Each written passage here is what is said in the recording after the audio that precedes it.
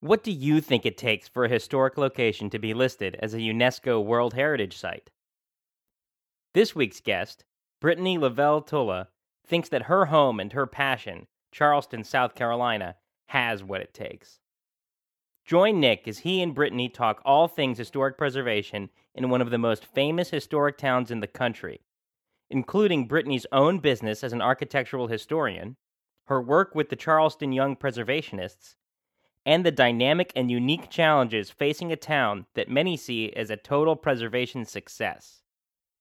This is PreserveCast. From Preservation Maryland Studios in the historic Podcast District of Baltimore, this is PreserveCast. Oh, my Maryland, oh, you're carrying my heart on your sleeve. You're giving me everything I want, making it hard to ever leave.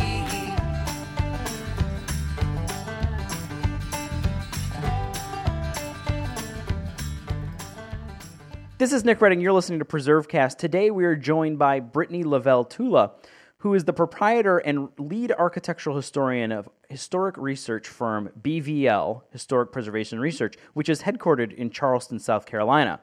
She also serves as an adjunct professor in the Department of Historic Preservation and Community Planning at the College of Charleston. Brittany leads the Charleston World Heritage Coalition, a nonprofit organization dedicated to gaining World Heritage recognition for historic resources in Charleston, and also chairs the Young Preservationists of Charleston. She currently serves on the Town of Mount Pleasant Historical Commission and the board of the Preservation Society of Charleston's Charleston Heritage Symposium.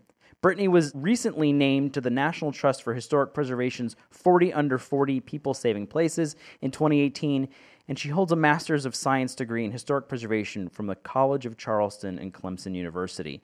Brittany, it is a pleasure to have you with us here today on PreserveCast. Thank you, Nick. Thank you so much for having me.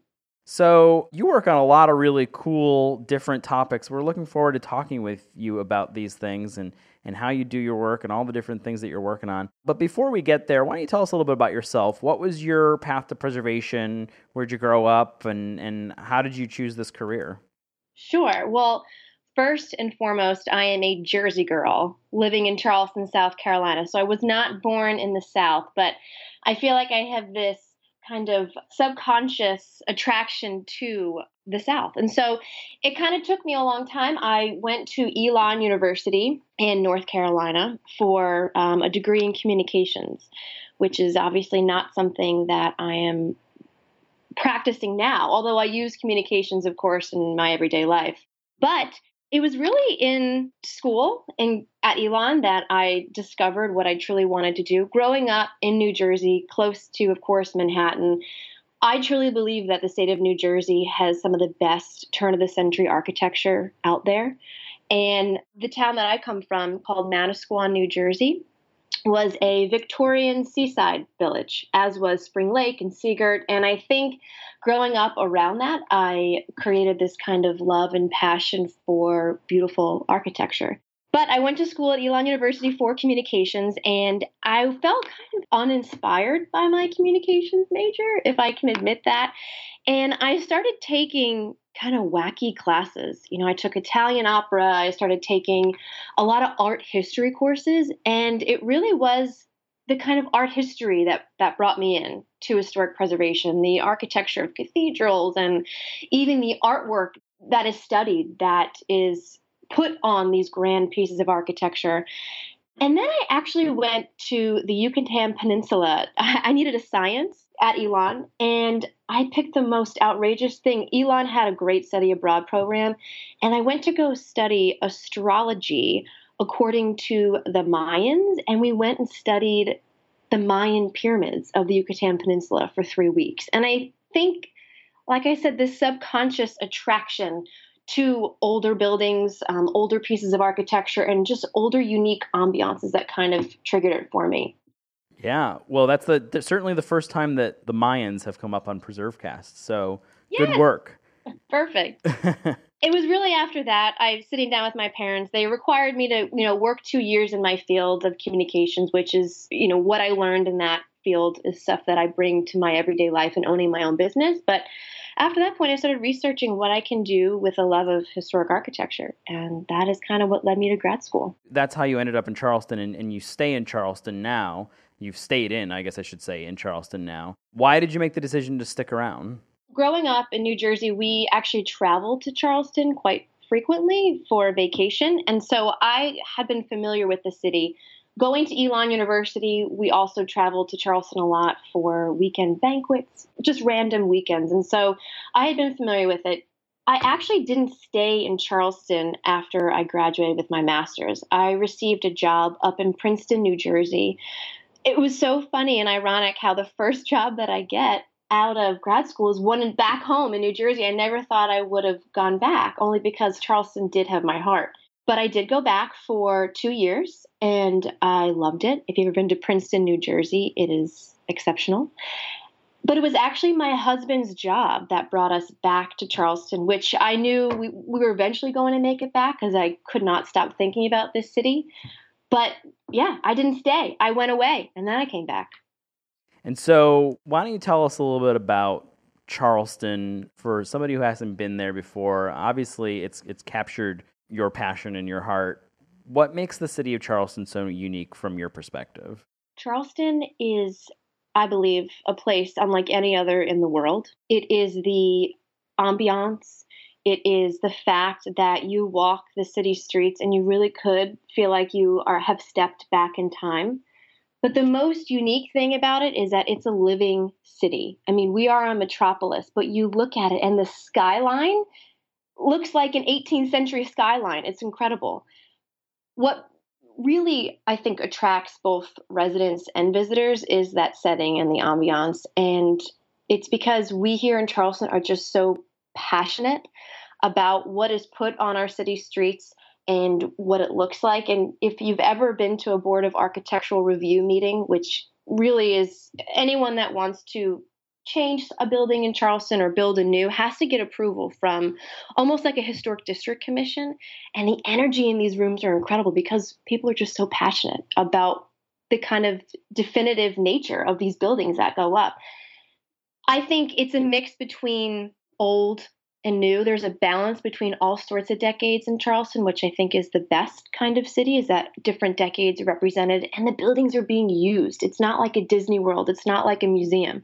You see residents going in and out of their homes that are these beautiful 18th century, 19th century, even 20th century buildings. And it kind of creates this dialogue. And many people are affected by it subconsciously. They love Charleston. They can't quite pinpoint why, but it's the overall ambiance. Yeah, I think that captures it. And maybe that is a good segue into talking about the World Heritage Coalition. So why don't you tell us what a World Heritage Site is and the kind of work that you've been doing to try and get Charleston recognized as this? I think that, your sort of description of it as being this really special place is a great way to maybe start talking a little bit about that. Mm-hmm. Well, first off, the thing that makes Charleston, one of the things that makes Charleston so unique is that we do get all these generational architectural elements. They survive, so we have this diversity in buildings, and it's really cool to see all these different decades still existing on our streetscape. We believe, and when I say we, I mean the City of Charleston, Historic Charleston Foundation, Preservation Society, everyone that's kind of come together as part of this mission, that Charleston has a duty to tell a certain story to the world. So a World Heritage Site is a place that has a history unlike any other place in the entire world, or has a landscape unlike any other place in the entire world. So it could be kind of a natural site, like the Grand Canyon is a World Heritage Site because you can't find anything like that anywhere else in the world. But you also have Independence Hall here in the United States. That's a World Heritage Site, meaning what happened there, the type of government that was created inside Independence Hall, really changed world history. Those are the kinds of things that make up the World Heritage Site list. And there are over 1,000 sites in the world.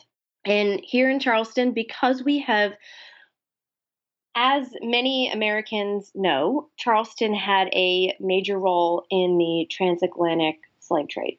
40%, and I think that percentage is actually growing. We have a International African American Museum that will be constructed in Charleston, where they were doing this research to try and kind of prove Charleston's role numbers wise, but right now, 40% of the African American population in the United States can trace their ancestors back to the port of Charleston. I mean, that number is just, it's jaw dropping. And what makes Charleston unique is that we have all of the buildings that represent that story. We have the slave marts. We have the slave quarters, the kitchen houses. We have the rice fields. I went to a United Nations meeting last year, the National Commission for the UN, and people were actually pulling out these numbers saying Charleston could be the largest man-made landscape in the world. Because if you take an aerial view of Charleston, our marshes are very vast. They're everywhere. They surround our city. But if you look close, they're man-made. They're grids. They're rice fields. And that just alone, we think, makes Charleston this imperative aspect to the World Heritage List, is that our role in the transatlantic slave trade was world history. And we have ancestors here that still practice the Gullah Geechee culture, which is kind of what came out of all this unique African culture. And it's everywhere in our food, in our music, and of course in our architecture. And we feel it's our duty to tell that story and to pay homage to the contributions that these thousands of Africans did. I mean, when you drive by St. Michael's or in the historic district and these grand buildings from the 18th century, that came from the money that came from producing the rice. And who was producing that rice? Thousands of slaves. And they were building these buildings. And we have the buildings left standing to tell that story. So what happens if you are listed, and where are you in the process? What does it get you, and where do you guys stand in the process? We have until 2026 to get our ducks in a row. The United States looks at World Heritage nominations every 10 years. And we have been speaking with the National Park Service, who is the state body that kind of guides people in this journey, because this is not an easy process. Most people that apply for this process fail. And it is because to be a World Heritage Site is the highest cultural designation any place can achieve. And so Charleston has a lot of restrictions already on the built environment. And so nothing would change in regards to how we manage our city. People often think that the UN's going to come in helicopters and tell us what we can and cannot do to keep our historic integrity intact, but we already have such a strict method intact that would not change. We would just be listed as a World Heritage Site, and there are people that travel specifically to just World Heritage Sites. It would kind of give us that ultimate designation that we think this story is worthy of. Well, that's maybe a good place for us to take a quick break. And then when we come back, we can talk a little bit about maybe some of the professional work that you do, young preservationist work in Charleston, and the kind of projects that are coming up. And we'll do that right here on PreserveCast.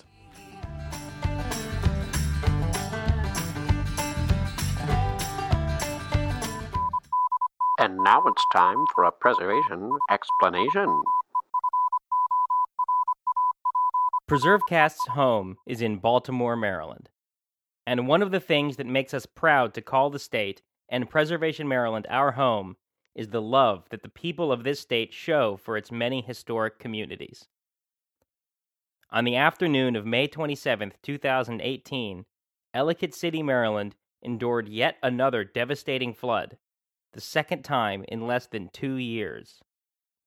Preservation Maryland stands ready to support the rebuilding, recovery, and rehabilitation of this historic community.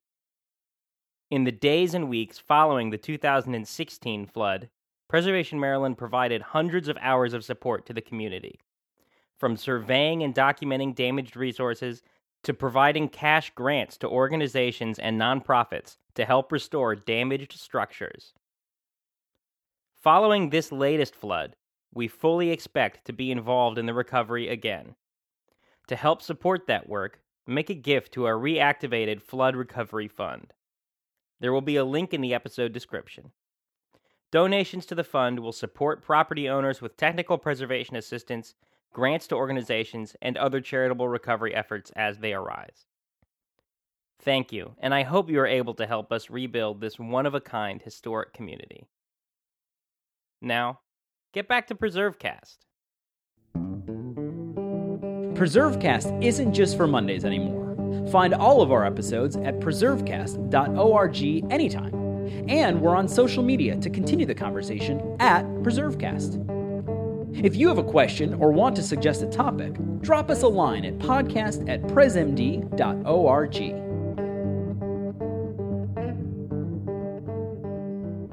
This is Nick Redding. You're listening to PreserveCast. Today we are joined by Brittany Lavelle Tula, who is the proprietor and lead architectural historian of historic research firm BVL Historic Preservation Research. We've been talking about all things Charleston, South Carolina, and the work Brittany has been involved in to try and get Charleston recognized as a World Heritage Site. Pretty cool stuff. You really drove home the value and the importance and significance of Charleston in terms of its role, certainly with the transatlantic slave trade. Let's talk a little bit about your work with the young preservation community in Charleston. I think when a lot of people think of Charleston, it is sort of, it's an old place and there's a lot of tradition there. Is there a place for sort of the young preservation community in this very, well-established preservation place? What is it like being a young preservationist there, and what are you guys working on?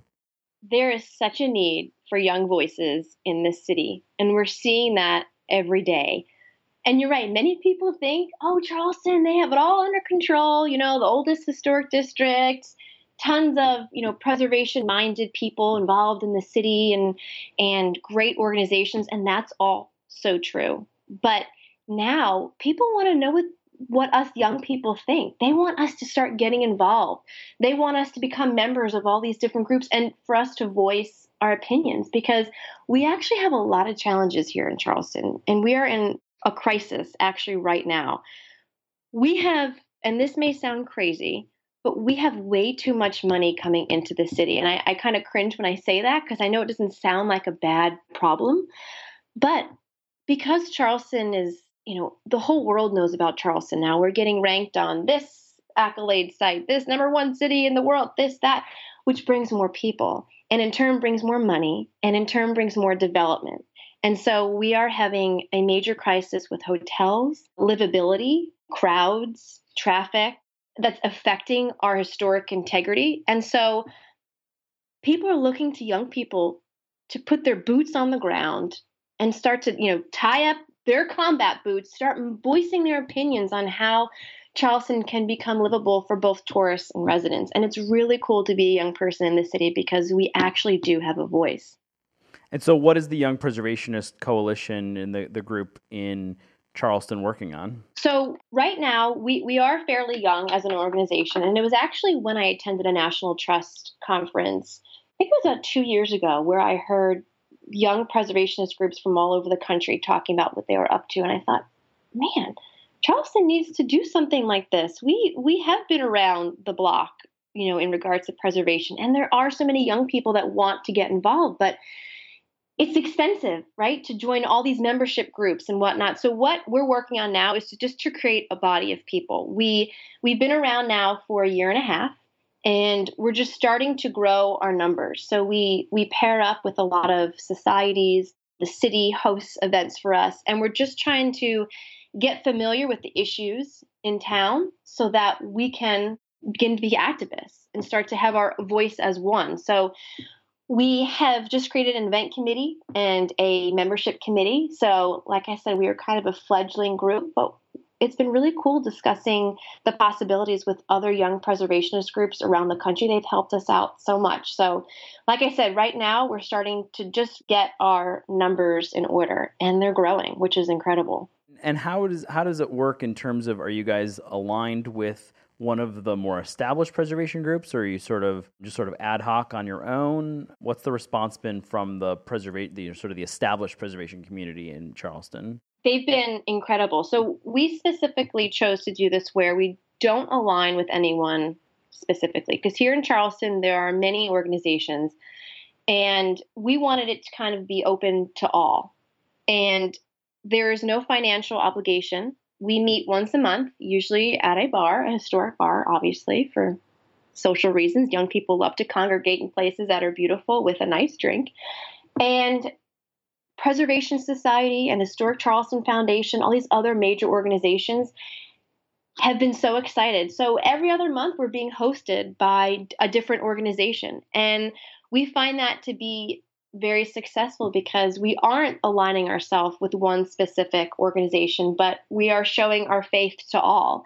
And every month we get different people coming in, and we have realtors, lawyers, engineers. It's not just this typical preservationist that we all think about. It's so many diverse people, and that was our point, to welcome anyone that has passion for our streetscape, that loves Charleston, and that advocates for the historic architecture.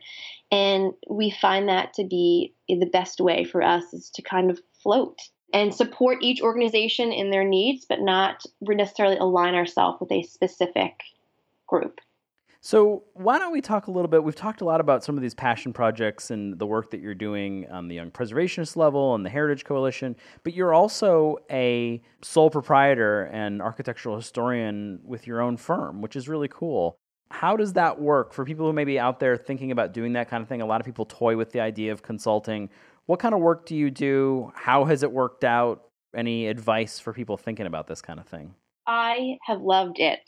This is my passion. I know it. And to be my own boss, I guess to say, it's been hard. It's been challenging. It's not easy, but it is truly what I feel that I'm meant to do. So with my business, I am a historic researcher. So I'm an architectural historian, but I help people humanize buildings. So I help them understand the architectural evolution of their structures and the who, what, when, and why, and how, kind of put a building in its context. And I do this for developers hoping to rehabilitate buildings and who hope to get tax credits. I do it for private property owners who just want to know more about the building that they own. Or I do National Register nominations. It's very diverse. But I would say for anyone willing to get into starting their own business is you have to be passionate because it is challenging. We aren't taught about how to, manage invoices or how to have client relations or, you wear all hats. And networking was one of the most important things that I did. Every lecture, every event that was happening in Charleston when I first started my business, I was out there shaking hands, meeting whoever was speaking, just making sure my name was out there. And it's been 4 years and I've never done 1 ounce of marketing. It's all been word of mouth. So I'm very thankful for that. And what kind of projects do you work on? Maybe give us a sense for, you kind of talked about them generally, but any fun ones that you'd like to highlight? Oh gosh, yeah. Trying to think. Well, right now I am working on quite a few. The one that I consider almost my little baby is there was an abandoned 1942 movie theater up kind of outside our historic district that a developer purchased and wanted to bring back to life using historic tax credits. What was interesting is the movie theater was never finished because of World War II, and the United States Navy ended up renting it out to use as the first ever educational video training center. So basically, sailors that were stationed in Charleston would come to this movie theater and would learn how to speak Japanese, would learn how to deal with submarine warfare, would learn how to shoot a gun all through video. And that was kind of the newest thing. And the Navy has great records about this, great pictures I wish I could share with you on this podcast. But after World War II, it turned into a roller rink, a 1950s roller rink. And when I tell you that the roller rink is still intact, it was unbelievable going in there because it sat abandoned for so long. I think it went in the 1980s, it was abandoned. And I think it's structures like that of the mid-century that we overlook often here in Charleston. And this one's been incredible to see its transformation. Now it's an art gallery and art studios. A nonprofit group has come in and used it to really bring it back to life. And it's beautiful. And basically what I did is I helped the owner understand how the building evolved, what its history was. We got it listed on the National Register for its role in the Navy activity during World War II. And of course, got historic tax credits. So win-win-win. It was such a win. So before we sort of move to our conclusion here, well, is there anything else that you want to cover before we start? I love the fact that you asked the question about Charleston and kind of being like a well-oiled machine in regards to preservation. I think we have such dynamic issues here that I would welcome anyone willing to come and see our city to kind of show them what issues we are dealing with today. And I think it's big time development. Of course, sea level rise is a big issue, and making sure the city stays relevant to residents and not just tourists. And I think we're seeing the same thing happening in, of course, Venice. We are using Venice as an example. I think St. Augustine, these major 18th century cities are becoming almost Disney worlds for tourists, and we're trying to combat that, which is very hard. So let me ask you this. You were listed recently on the 40 Under 40 by the National Trust for Historic Preservation for People Saving Places. How did that come about, and what did they list you for? I think people might be interested to hear about that. Sure. I was so shocked. It was amazing. I one day got notification from the National Trust that I had been part of this list. And of course, it's an inaugural list, so none of us really knew that it existed until they informed us that we were on it. And so I can't tell you what an honor it is to be part of this list and to see the other people on this list and what they're doing. I can't even believe I'm on the same list as these people, but I was listed under historic preservation. And I think it's the storytelling aspect that got the National Trust kind of their attention. I am a true believer that, every building has a story, every single one, from the 1990s or 2018 till the 1690s. I mean, every building has a place and a story and is unique. And every one of my clients, like I said, from the 18th century residences to the 1940s movie theaters, I believe that every story should be told. And I love it. No project is the same, and every project is important. Well, Brittany, if people want to get a hold of you, or they want to hire you, or they want to find out more about what you're working on, how can they get in touch? Sure. Well, I have, of course, a website. It's bvlhistoricpreservationresearch.com. And on my website, you can find out about the projects I'm working on. And of course, it links to all my social media. Instagram, I'm a true believer in Instagram. My handle is bvlavelletula. And of course, my email's on there and my phone number. I welcome any kind of conversation or any kind of inquiry. And I truly believe that what you guys are doing here, it's great. You're connecting people from all over the nation and what they're doing in preservation. And I thank you so much for having me on. Well, we appreciate it. And before we let you go, now we have to ask you the most difficult question. We ask this of everyone. Your favorite historic building or place? Okay, so you may not like this answer, but last summer, my husband and I took a cross-country trip in the car. We went from Charleston to Breckenridge, Colorado, and back. And I was blown away by small town America. I have never seen the Midwest. I had never quite been to the small towns in the West, or like I said, the small towns just outside our southeastern board. I'd only been to major cities. My favorite historic buildings or places were the neighborhoods of Lincoln, Nebraska, or Route 66 of Villa, Missouri. I have never seen a more intact turn-of-the-century neighborhood than I did along Route 66. It was just fascinating to me. And the fact that all this still exists in these small towns, it was just so refreshing. And I'll never forget, and it's a collective memory of seeing just these neighborhoods of people living in these homes, craftsmen, or even these Victorian homes that we don't quite have here in Charleston.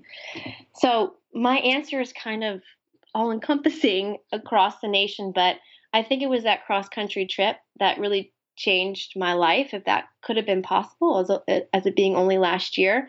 But I have such an appreciation for America's small towns, and I really hope that we don't lose it. And there's great people working across the nation that are making sure we don't lose that.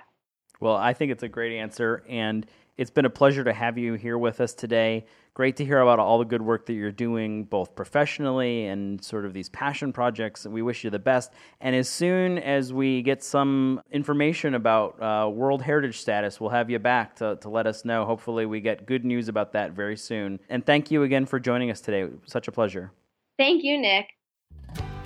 You don't need to open a history book to find us. PreserveCast is available online from iTunes, the Google Play Store, and wherever else you download your podcasts, as well as on our website, preservecast.org, where you can find a complete archive of all our previous episodes, plus photo galleries and additional content. We're also on Facebook and Twitter at PreserveCast. This podcast was developed under a grant from the National Center for Preservation Technology and Training, a unit of the National Park Service, and in partnership with the Anacostia Trails Heritage Area. Its contents are the sole responsibility of Preservation Maryland and do not necessarily represent the official position or policies of the National Park Service or the National Center for Preservation Technology and Training. Our website is made possible by the Historic Preservation Education Foundation. This week's episode was produced and engineered by me, Stephen Israel. Our executive producer is Aaron Markovich. Our theme music is performed by the band Pretty Gritty. And most importantly, thank you for listening and preserving.